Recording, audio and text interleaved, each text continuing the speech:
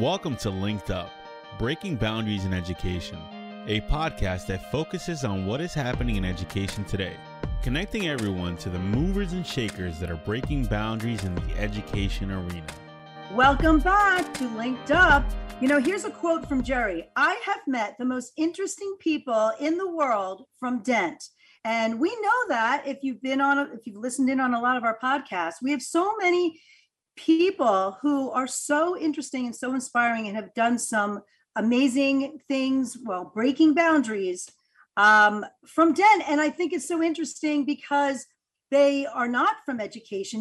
There is always some sort of education linkage, something that we can learn from in education, right, Jerry? Oh, exactly. And Jamie, I think about Dent and where the name came from, and it actually came from that Steve Jobs quote where you can't change the universe, but you can put a dent in it. Yeah. And our two guests today are definitely denting the universe. We have a repeat offender, actually, a glutton for punishment. I don't know. How do we say it? We do. We have Dean Browell on. He's back again today. It was so funny. I know you got the email as I did today. He said that he had lost his voice and now he sounds like a raspy Casey Kasem. That's good. we're excited to hear Dean talk to us. It's great radio. Yeah, it's great radio. Yeah, you know, and that kind of dates some of us. Not everybody knows. Yes, Casey not everyone knows. Right? Not everyone knows. Right. And then our other guest has been a friend of mine for several years. Of course, we met at Dent, Lamarck. That's right. Paul Votto. And we met at Dent. I think I remember that long walk we were on. We were out just exploring and we had a long walk and a long talk about education and children with autism. And we just really connected and we've stayed connected all of this time. So today we're going to talk about how Lamarck and Dean have come together. And Dean, I don't know when you sleep because you have so many things going on. Right. Well, Dean, the podcast on Hidden in Plain Sight caught such a buzz. I mean, really fantastic. So if you haven't seen Hidden in Plain Sight or listened to the podcast, please go back. It is so inspiring because you might want to get one started up in your city.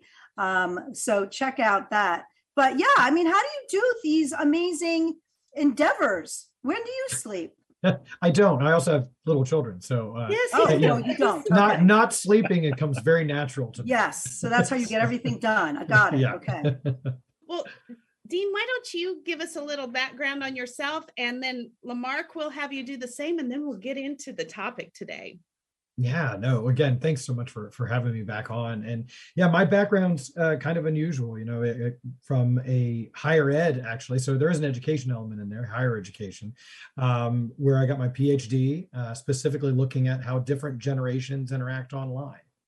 And from that, really fell in love with the ethnographic research technique and started applying that in some different ways. And that's not too long after that, feedback was born, which I know we'll talk a little bit about. But yeah, my background is technically rooted in kind of education, at least this idea of really understanding people and, you know, how can we better serve them. Lamarck, tell us about welcome. Yes. Well, thank you for having me on. I'm a first-time offender. Yes, Jamie. So maybe we'll be back. But anytime I can be on a podcast with the likes of Dean and Jerry, I am all in. In fact, Jamie, I was just telling Jerry that I wore my most colorful shirt because I know how she rolls. So I wanted to represent and at least not wear a black shirt, which is normally what I wear. Me too. Yeah, so I'm a serial entrepreneur, always have been. I tell everybody my first business, I had 1,000 people under me, which was absolutely true. I was in high school. All my friends worked for me. What did I do? I mowed cemeteries. So it was a very interesting, that was the start of my entrepreneurial journey in high school. That was my entrepreneur journey of like, nobody wants to mow cemeteries, therefore, me and my crew, we will absolutely do that. And I sold that company to one of my buddies when I went to college. So that was my first foray into entrepreneurship. I built several different companies, and the last one I sold, and I kind of had that midlife crisis. where I'm like, okay, I just sold this company that I took national. What do I do next? So I bought a boat on eBay, which made total sense at the time. It was probably the worst idea I've ever had. And when I realized I needed to go do something else, I went to my bucket list. And at the top of that list was Ashlyn's project, who is, she is now my 21-year-old. She's my oldest. So unlike Dean, I do not have little ones anymore. I'm the older guy. But she had been diagnosed with severe autism when she was 5. And we were handed a sheet of paper with autism at the top and a lot of grim stats at the bottom. And the physician walked out of the room without one referral. And I thought, you know what, I've built companies, but none of them made the type of difference I want to make in the world. And so I do what I like to refer to as my Al Gore impression. I went out and created and found a data set around pediatric special care, uncovered the fact that it wasn't just me that had a bad experience, but most people when they're diagnosed really struggle to find care. And that set me on a journey that ended up creating CareStarter, which is my company that automates and scales care management. And our crazy theory is that patients are people. I'm gonna let that soak in for a minute, Jerry. I know that's a crazy theory in healthcare, but on that journey and on that passion, that has become my mission every day, is to get up every morning and to build a company that enables patients as people and their families to find the resources they need in real time with the least amount of delay and stress possible. And so that's what I do. That's what brought me to today. So there's my story. I love that. And I know people are wanting to take their care into their own hands more too. And to be in control of how they are cared for and when they're cared for. You know, Lamarck, I watched your TED Talk the other day, and I'm going through a similar situation. My parents are aging. And in your TED Talk, you said that you work with kids with autism, and yet nursing homes are calling you in and saying, talk to us. And you're saying, well, I don't think you understand. I work with children. And they're saying, but we have the same problems. And if you would share what you're doing, you can make a difference for us. And, you know, just your TED Talk just reassured me a little bit. And I felt better having listened to you and hearing about how we all do need to connect. And so part of what you're doing is putting those connections out there, aren't you? Absolutely. I mean, our goal is How's that work? Well, it's complex. It's a complicated system. This is definitely the most complicated company that I've ever created. Healthcare is a complex space. Healthcare is not as innovative as maybe we would like it to be all the time. And so getting a large system like that to change is a challenge. And that's really where Dean and I kind of came together, is him impacting on the research side and us impacting on what actually happens for patients and their families, and how together, those things could really change the game. And so that's how we came together, is kind of two sides of a coin, right? Where we could help our customers. And it took me a minute to figure out, as I got in the space, that our customers often don't understand our hospital systems, our FQHCs, and now the military, which is a large space that we're in. We just keep finding ways to solve this problem and to help patients as people. We started with pediatric special care, and we keep asking one question that keeps leading me down the road is, wait a second, why are we just doing it on day one of diagnosis? Why aren't we doing this at every doctor's appointment? So we began to do pediatric well and special care. And then maternal health came to us and said, hey, moms are receiving health care for the first time when they become pregnant in the Medicaid system. Can you help us empower mom at that point? And so over time, what has happened is we've been able to accelerate change, where we started with a very narrow population. Now it's a very broad population. And the combination of the value that our company brings directly to patients and family, and the research that Dean and his team do that clarifies the people and the challenges and the stakeholders I like to talk about, that is the beauty of clarifying the problem for the customer, helping them understand their patient population, where are they succeeding and failing, and how do we change that? This is a beautiful marriage of kind of the two companies coming together to do good for the world. So that's amazing collaboration. So your CareStarter, Dean is feedback, right, with the research behind it. And as I was thinking about this, I really am also making a connection to hidden in plain sight. And that connection is empathy, I think. And I think that's where your research comes in, Dean, is that you dig and dig, and really the root of it all is it's about empathy. It's about caring. It's about really seeing people, right? As you mentioned before, Mark, it's about, patients are humans, right? We're people. And I think that's where the linkage is here. Am I on it a little bit? I think you're 1,000% on. I mean, that's one of the, when we first started Feedback, part of our entire, purpose was to bring more of a behavioral science, way of looking at online behavior. But even before that, it's really about taking people's behavior seriously. It's sort of that, that line, believe people when they tell you who they are. But more than that, it's that people are out there trying to connect with one another. They're talking to their peers. They're often struggling. In our work we've done with CareStarter, they're talking about struggling with resources, and they're finding them and they're sharing them with other parents, whether the doc or the institution ever gives it to them. Mm-hmm. Like they'll find them themselves. But it absolutely gets at that root of empathy, authenticity, just that idea of us all really understanding and then advocating for the people we're actually serving, not for the system, but for the people we're serving. And I think that's, Jamie, you're exactly right. That's a through line through a lot that I touch, but it's absolutely, it came out of really listening and understanding the people we're serving are telling us what they need. Yeah. Yeah. Like it's up to us to either have listened or to ignore them. And then that's on us.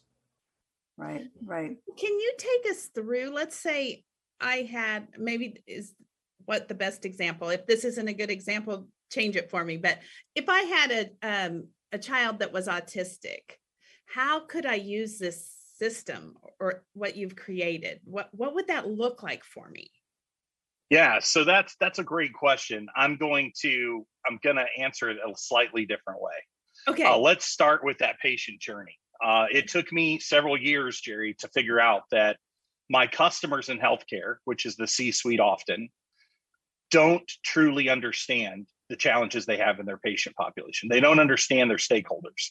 And in healthcare, for years, we've been trying to fragment and segment our patient population. Oh, we got diabetics over here. We've got kids with autism over here. We've got, and what the recognition that we brought to the table was, hey, it doesn't matter what condition you have, you're a person first, right? And so understanding that, and I think what we became aware of and what was a large frustration for me early on in this company was my customers would tell me about a trash can fire, and we would look at it and be like, okay, we can help this patient population. We would look at it, but 6 months into the project, we would run into a dumpster fire. Yeah. And I'd be like, hey, why didn't you tell me about the dumpster fire? And the answer is they didn't know it was there. And so clarifying and understanding was a huge part of the journey to be able to help families. And that's how Dean and I joined forces officially, is we actually got a chance to revolutionize and transform a program called the Exceptional Family Member Program for the United States Air Force. And so if you're in any branch of the military, you have a kid or spouse with special healthcare needs, you're enrolled in this program. It's federally mandated. And the goal of the program is, and the intent of it was to equip these families with a care plan and to help them access care as they move every 2 or so years, right? Which is a huge challenge. And so I was super excited to get this project, and we were handed on the front side a multi-million-dollar set of data that all said the program was failing, but not why. So it said the what and not the why. And I needed to understand the why. Why was this failing, and how did stakeholders feel? And I was about halfway through that data set. I looked at my COO and I said, we need to make a phone call to Dean with Feedback. And he's like, who's Feedback? I'm like, Feedback is the partner that's going to help us understand these stakeholders. And so through that collaboration, when Dean and his team came in, I said, listen, I need to understand internal stakeholders. How does command all the way down to case managers feel about this program? What do our external members, so the spouses, the folks that are giving those daily cares, how do they feel about the program? And then outside of the fence of the base, how does the community feel about this program? Do they want to participate? And when I got Dean's data back, Jerry, I almost spontaneously combusted, which is some days is not a far journey for me because I'm always excited. But I looked at my COO and I said, we have to buy feedback. This is Frank's hot sauce. I am never touching any other project. Like, if you don't know about Frank's hot sauce, and I won't say the word, but we put that stuff on everything, right? If you know the commercial. Yes. And immediately I saw that. And that clarification became a data set that we've been briefing Congress on for the last 2 years and the Pentagon on for the last 2 years, and is now expanding across all branches of service. And what is so powerful is that led us to better empower families. And that data set told us that there was a negative value that was being delivered to families and some very hard problems. So for every case manager, you had 600 families. They were getting to 0.5% of those families with a care plan. And so with Dean's help, clarifying the challenges and our system, we were able to move that needle from 0.5% to 100% of families receiving a customized care map. So think of that as literally a robust list and ecosystem of resources your child needs for the next 18 to 24 months, or your spouse needs for the next 18 to 24 months. So yes, you're moving. It's stressful, but you're going to get a powerful list of resources before you even pack a box to come to your next space. And that is how it works, is you're getting a robust care plan before you even pack a box to know in a trauma-informed care sort of way, I'm going to be okay. There are resources where we're going and we can connect to care. You know, I really see this in my limited experience. I see this often. It's about, I think what you've discovered is, the root cause is working in silos. And I know it's about communication, and that's really the root of all this, I think. I always notice that the best healthcare is a place where you're not working with just one specialist. There is actually communication between multiple specialists. And I think what you're talking about here is when, again, as you mentioned earlier, looking, why are we just working in this zone? Why don't we bring it back to actually like mothers to be? Like, why don't we start from the start?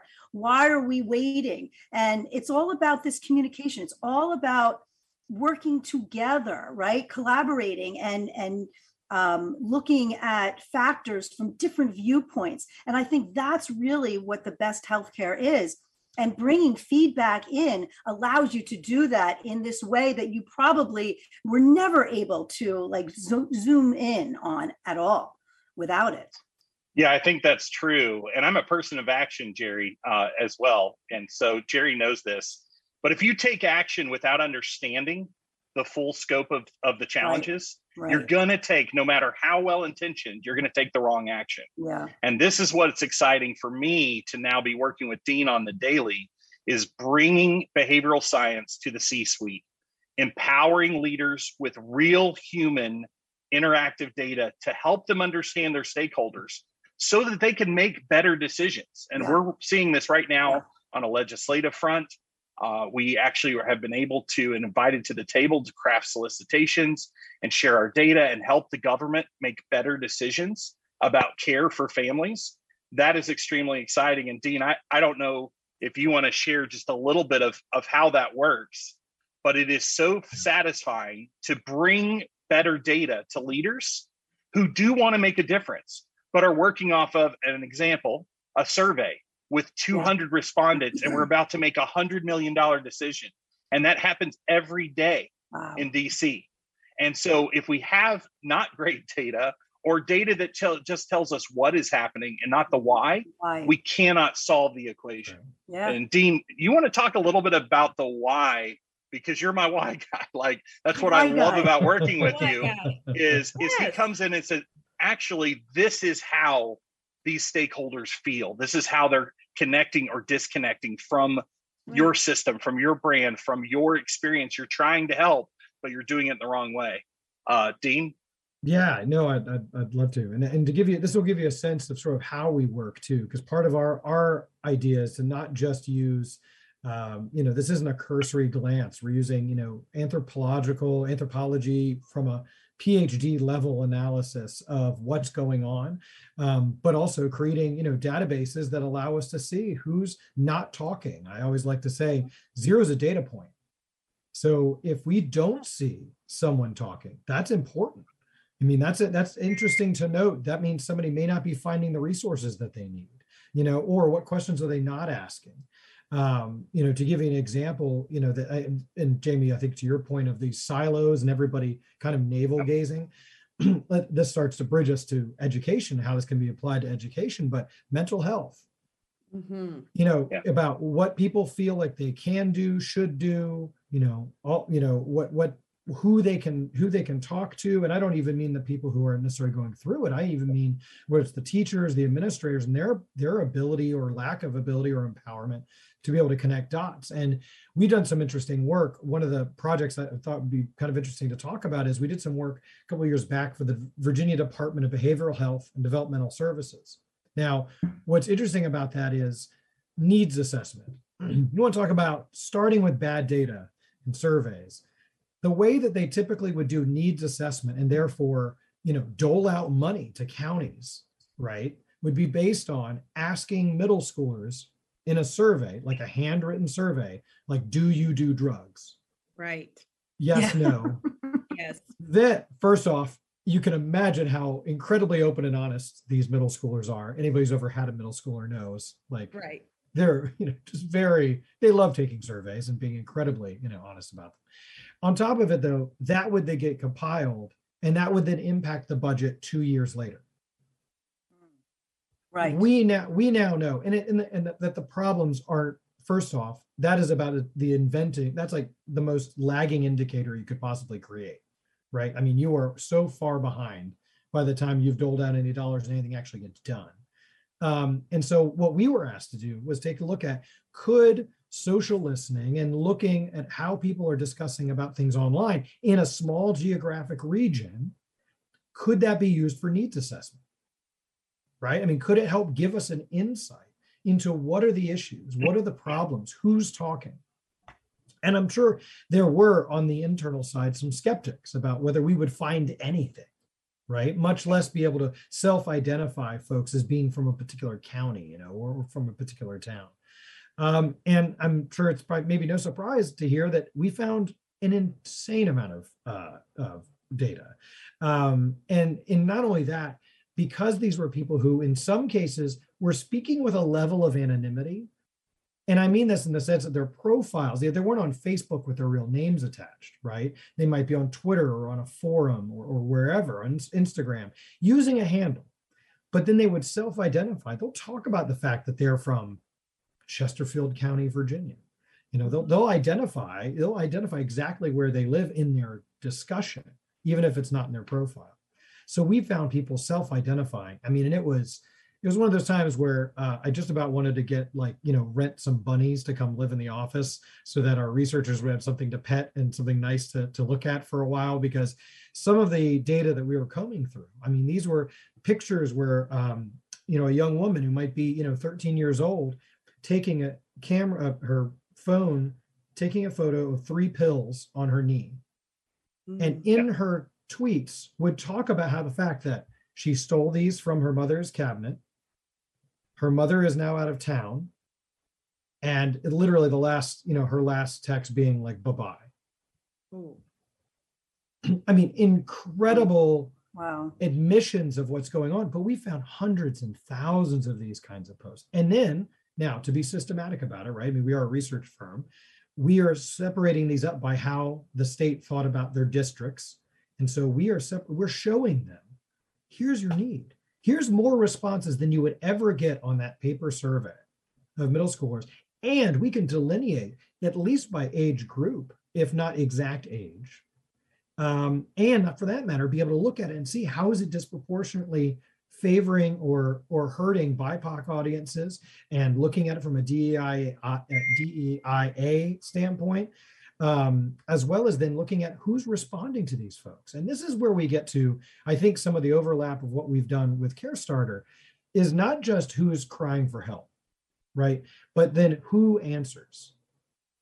And that's an interesting part of this equation that we sometimes don't focus on. And I think that in this case, it was interesting to note, how that we would see a response from friends, rarely family, because often the family didn't know about these accounts that they were posting from.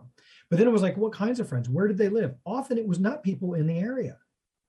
These were people who were just on this platform nationally. Maybe they were in a thread on loving anime or something like that together, right? And they just started offering support and help to one another. Or in the case of what we would do with the EFMP program, we would see that these families would start giving each other resources that they weren't getting anywhere else. And so being able to delineate what resources were helping, what wasn't helping, where would they get them from? And then again, 0 is a data point. Who wasn't receiving any reaction? Right. Who would make a cry for help and no one would respond? What's the makeup of those folks? Where is it about geography? Is it geography, demography? What are some of those variables there? So, not to go on and on about that particular example, but I think it's a good example of how this plays out for us. And from a research side, is that we're taking what we're seeing seriously, we're putting it in the right context, but then we're also creating databases that allow us to sift through and create some really in-depth analysis that gives us, on the healthcare side, you'd say the consumer journey, right? And on the education side, it might be that student journey.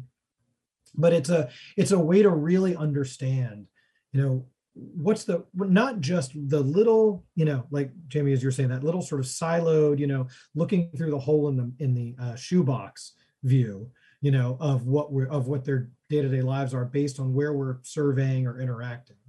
But instead, how can we get the most complete picture so that we can truly help? Data is only good if you're actually doing something with it. And I think you're the why guy, and that's the key. It's you're not comfortable with here's the data, good luck, right? You're about but here's the data, what we need to move now, what are we doing? And Lamar is the action guy too, so that's why you guys are the perfect combination here. I mean, gosh, so powerful, really. So some of your customers are school districts, Dean? So we're adapting a bit more on a school district side. We've actually done some interesting work. We've done some work for the Austin Independent School District. In that particular case, we're looking at everything from how people were talking about admission, both from a charter school perspective, and otherwise. We've also done some interesting work where we're looking at it through the lens of employees. So it could be about teacher burnout. How are they talking about their burnout, looking at the quality and the qualities and the issues that they're pointing out and being able to segment those and say, interesting, in this county, the issue is this, whereas over here, this is the bigger issue, so helping with prioritization. So we've definitely done some, and I'd say we've done quite a bit if you sort of open the education lens all the way from sort of K through graduate school. We've done some really interesting things here and there, but what we're actually doing in this next, really this year, is trying to put together a specific program for a school district that gives them a 360-degree look at what is going on in their school, whether that's per school, of teachers, of parents and students, and really give them what is that full 360-degree look. And I think that's, again, it's the more that we can paint that whole picture, I really think is an important way to do it. So right now we've kind of been around the edges, with different types of projects that touch different parts. But I think the way to think about it is what can we do to look at that whole picture? Yeah. I know many districts do those 360 surveys, and businesses do those surveys of how are we doing, but have you found that people just aren't that truthful on those surveys? Or what do you find that? Oh boy. Yeah, here's my TED talk on surveys. Here's the thing. I want to be careful because we work with a lot of other market research firms that even do survey work. They love our studies to come first because they ask better questions. So right off the bat, it's what are the questions? Are you even asking the right questions? But on top of that, right now, and this is especially an issue right now, is fewer people are filling out surveys than ever before. It is harder for survey companies to get the populations they need for the right end for their studies. So win $100 gift card. Well, that's exactly it. So then you have to ask yourself, who is filling these out? Right. Is it the person that just wants the $100 gift card? So it's how, how much can you trust what you're getting? And then when it really comes down to it, let's even assume all of that goes really well. Okay. My favorite thing to pick on is the NPS scores, right? The idea that when people ask you, would you recommend this brand or whatever? I don't want to know, would you? I want to know, do you? Yeah. And that's where the difference between, I think, the what versus the why really comes into place. And this is, I think, where surveys can be very important, because if they are telling you one thing on a survey, but saying something different out loud to peers, Right. you want to know that. Yeah. I mean, and you want to know need it quick. You don't want to know right. it a year from now. That's you want right. to know it right now. That's right. And so it's provable to get that contrast. And again, you may not even be asking the right questions though. And if you're only surveying once a year or every 2 years, what could you possibly be doing to understand the nuance of what they're going through day to day, much less even month to month? Yeah. And sometimes it's those surveys are a matter of compliance. It's performative. Oh, yes. So there's a lot of that. So they don't often, sometimes, they're so busy but they know they have to do it, but there isn't that care that, you may not have time to care, but, you do, and you take it seriously. And it's about understand. I mean, what's really funny is that those surveys also don't really take your current climate into account either when you deploy them. Because, for example, if you're only doing them every year or 2 years, but your biggest issue right now is burnout and turnover in teachers year over year, you're getting answers from teachers that don't teach there anymore. Right. That's right. Yes. Super important. And Jerry and Jamie, both of you have been in leadership positions. And it is harder to be a leader today than it ever has been. The world has changed. COVID has changed everything. If you're using data from 2019, you are off in the woods. Oh, yeah. You need to throw it out. And in healthcare, which is the space I live in mostly, we got all the surveys and they're useless. When I talk to leaders about these surveys, they're like, well, I know if the beds were changed and I know if it's almost like a hotel survey. And it's just so bizarre. And when I talk to leaders and say, well, what have you learned? What have these surveys taught you? And they say something very similar, Jamie, to what you just said. Well, they're part of our compliance package.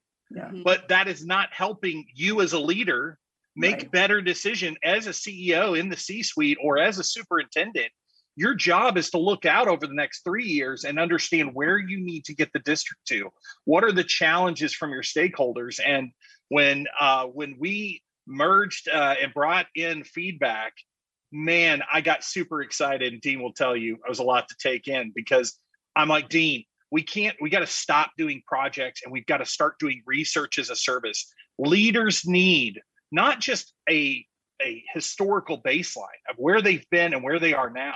They need to be able to ask questions moving forward into the next quarters and become smarter. So a data set, right, should grow over time. It should not be static. It shouldn't be a survey response. It shouldn't be one thing. It should be a living, breathing thing that leaders can constantly access. And so in Q4, we're actually going to announce a new product that I call, right now, Chief Behavioral Officer in a box, right? Like a fractional Chief Behavior Officer. Like, what if you could have Dean and his team with you all the time? What if persistently, as a leader, you could have a PhD level behavior analyst helping you understand not only the past, but helping you answer the questions that you need to know for the future? And from a leadership perspective, whether it's public schools, legislators, right, are now coming to us saying, well, Mark, we've been asking Health and Human Services for this data. We haven't gotten it. We don't know what the stakeholders are thinking and feeling. We don't know. We don't understand if this program's working or not. And that's the exciting part for me, is the leadership change and the leadership advantage that Dean and his team bring, that not only emotional intelligence, but tactical and strategic intelligence of, hey, with our families in our district, we need to do these 3 things. And that's exactly what we did with our data set for the government. We put it, now that once we had all the stakeholder data, we put it in this funnel and synthesized it and said, what is the same? What is everyone saying? And what that becomes is KPIs that as a leader, I can attack. I can now Right. take action. And what was really interesting, Jamie, is the confidence at which I can take action. Right. I knew we were going to crush the EFMP pilot, not because we're good, but because Dean helped us listen and understand what was happening in the wild. And therefore, we weren't guessing when we rolled out the pilot. We knew the answer to the question before it was asked. Yes. I wish we were more Exciting. passionate about this. I know just a little more. I mean, come on, guys. Seriously. Maybe people don't have the time when we're talking about school districts, Sure. or they don't have the people who can lead this. There are some schools who have people who just work in data, but some that don't. But I think with a support system like this, it really does look to show how important this and sustainable it is and dynamic it is, and powerful because of that. And just like you said, gives them that backing and confidence to make those actions. Because sometimes you worry about the choices you make. You get those research results. They may be old, they may be not truthful. So how do you move forward with that with confidence? You often don't, and a lot of times projects fail because of it. But this is just the strength behind it because of that backing of the true why. Is so powerful. It's, Jamie, to your point earlier, what it really is too is we rarely link data with advocacy. Right. We often sort of segment it, we sort of silo it. We, it's sort of in this little gray tower that we just go to when we feel like it, half the time, but we rarely associate data with advocating for the populations that we serve. Yeah. And if we put the data in an advocating position, that's when we'll notice when it's not complete. When we'll have a better eye for what we have and what we don't have in terms of data. But then, of course, the best thing is, of course, we become better advocates then. And what happens is there's probably someone on that leadership team that has been screaming this for years because they're an ex-teacher, and they've seen it, but they've been in a box, sort of siloed from everyone else. And so I think if you could put that data in, that allows those people that have that experience to really feel empowered on those decisions, exactly as we're saying. Yeah. I like the way that it forces you to grow as a leader. Right. I found so many times in leadership, we would do a survey and we would use it to validate decisions we'd already made. Right. Yeah. We're not going anywhere. Yep. We're just saying, oh, well, see, this validates what we were going to do. It's perfect. I also found another trend that I saw. The more toxic the environment, the less people were willing to take a survey or to be honest on it. Absolutely. Hear people say, I'm not taking that. If they really knew what I thought, they'd get rid of me. And how do I know they can't find out who I am? And that's when you really, really need the information the most. Absolutely. You think about who's actually giving those surveys half the time, especially think about from that K through 12 standpoint, they're being served those surveys by people who absolutely know there's only maybe 20 people who are going to take the survey. Like they know exactly who those voices are if there's an open-ended question. And so you immediately freeze out any sort of authenticity and honesty in those. And this is so much more authentic. It's real. And people have really expressed what they are feeling. And leaders can't just say, see, this is what we were going to do anyway. It really does force you to grow and think about accountability. Yeah. Absolutely. And there's we have one side we haven't talked about is the fact that what we're finding is also what is informing other people. So in other words, for example, if it's about, let's say I know I keep using this as an example, but I think it's a salient one, teacher attitudes. One thing we need to understand is what we're finding isn't what somebody put in a quiet survey. What we're finding is something that is out loud, and that new recruit that you want to bring on as a new teacher is seeing that. So part of this is what is being said out there that is informing the next student, the next teacher, the next administrator that they're seeing. And so it is one of those bit of a, that could be a bit of a shock, is not only as some of this would have been shocking if it had appeared on a survey. Well, how about if it's out there informing your students? I mean, that's even more of a, we have to pay attention to this. Right. And you can't Yeah. control it. It's there anyway. That's right. Absolutely. Exactly. And why are you listening to it if it's there? Like Right. it's That's on it. you for ignoring it. You know? Right. Exactly. Yeah, and we have these conversations, Jamie, a lot of times in congressional spaces or political spaces, is what is signal and what is noise.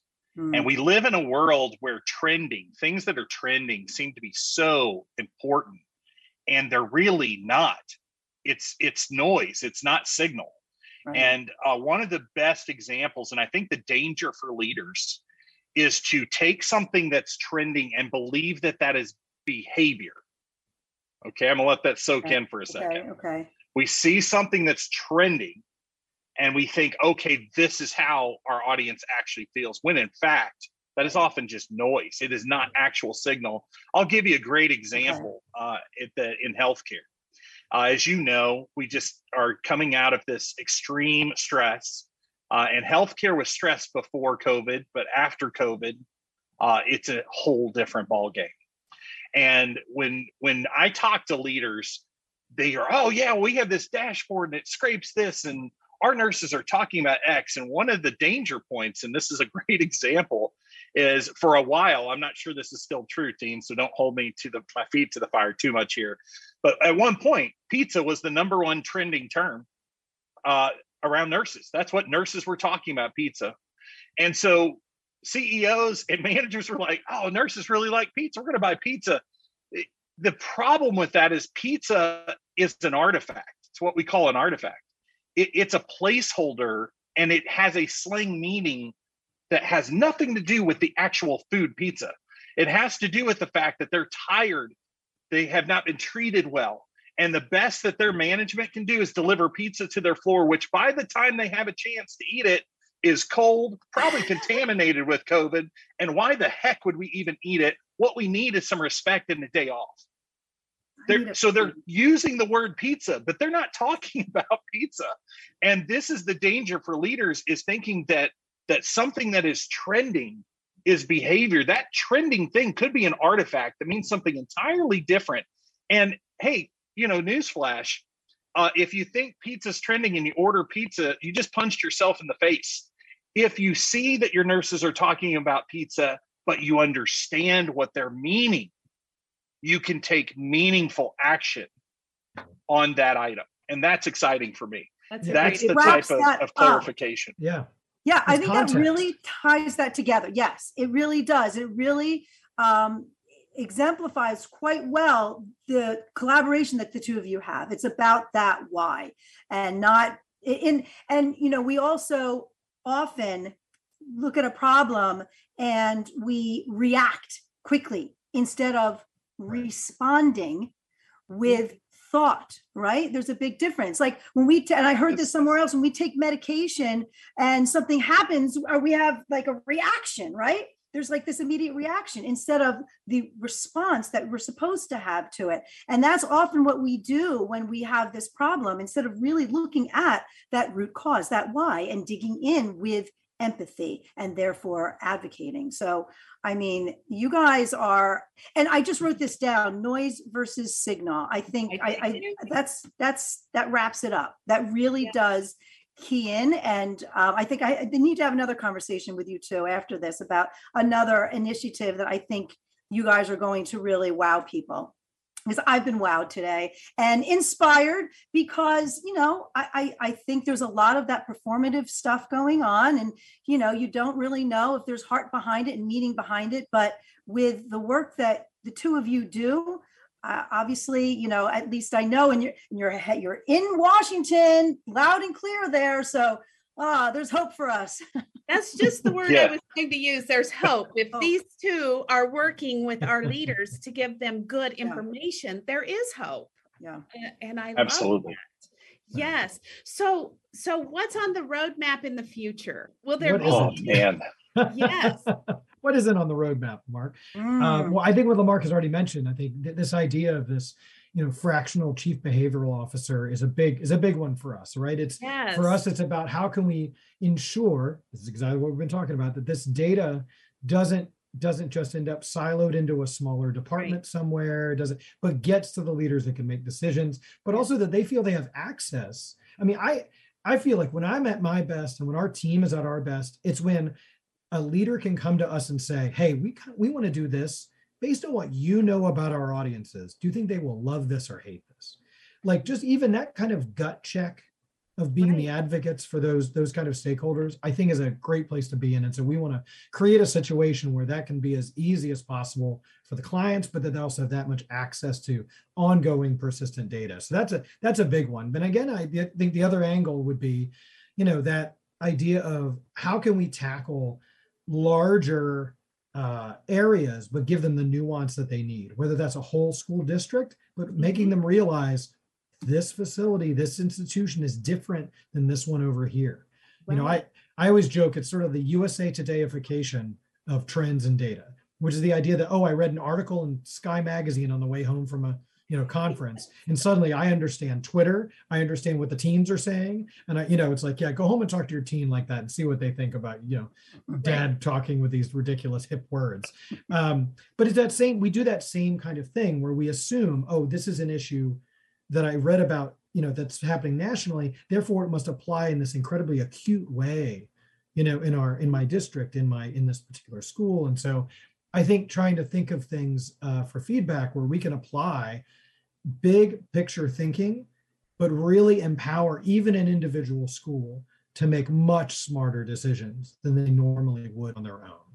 And I think that's, for us, that's the evolution. It's not to evolve the technique. I think for us, it's more about the way we interface with leaders and how to get them even better information. Yeah, I think that's how I would sum it up, is bringing behavioral science to leadership so that they can have better understanding and make new and better decisions that are informed with actual behavior, not trends, not the what, but the why. And that is the future in the next steps, I think. And so we're wrapping, from a technology side of the fence, as Jerry knows, I'm in the technology side. We're bringing robust technology to this team to feedback. But the beauty of the fractional chief behavioral officer playbook is this. If you've been a superintendent or a CEO or someone, you really don't use a whole lot of software. You don't have time. And so I think it's a beautiful thing to look at bringing some advanced technology that empowers data visualization and helps with the trends and kind of logs this, what I would call a beachhead that grows into an island data set for your organization. That is a powerful concept. But the thing that really matters to leadership is that they have PhD level account management, where you have a behavior analyst. So just imagine, and I don't have to imagine anymore because I get to work with Dean every day, but just imagine the confidence that comes with a quarterly review with someone like Dean, who is helping you understand the past, the present, and helping you look with accuracy and precision into the future, where I can go to bed at night as a leader and know we've nailed this. We understand this. We're not guessing. And I can't tell you how many times I've gone to bed as a leader feeling like I'm guessing and not sure if this next big push is the right push. And if I can solve that for leaders by bringing Dean and his team to the table, wow, what an awesome opportunity for me to be a part of that, just to be able to touch that and help leaders be more successful and more emotionally intelligent and able to make critical decisions and spend money in ways that they wouldn't have if they didn't have access to that data. Okay, I have some good notes here. I've been jotting things down. Yeah, it is. That's about that emotional intelligence. I mean, that's really what the gain is, and will be, like I mentioned, be sustainable thereafter, and with that confidence, as you mentioned. Yeah, lots of hope, Jerry. Yeah.